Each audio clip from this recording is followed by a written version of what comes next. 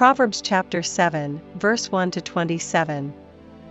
My son, keep my words, and lay up my commandments with thee. Keep my commandments, and live, and my law as the apple of thine eye. Bind them upon thy fingers, write them upon the table of thine heart.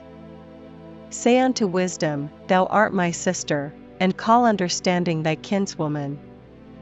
That they may keep thee from the strange woman, from the stranger which flattereth with her words.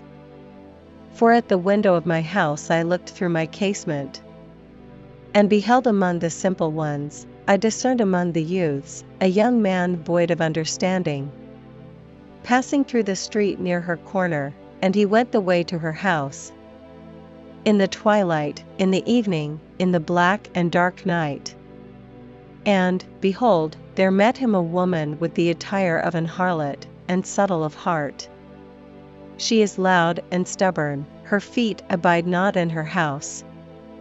Now is she without, now in the streets, and lieth in wait at every corner. So she caught him, and kissed him, and with an impudent face said unto him, I have peace offerings with me, this day have I paid my vows. Therefore came I forth to meet thee, diligently to seek thy face, and I have found thee.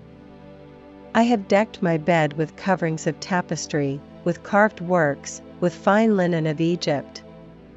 I have perfumed my bed with myrrh, aloes, and cinnamon.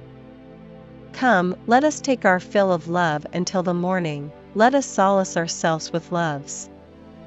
For the goodman is not at home, he is gone a long journey.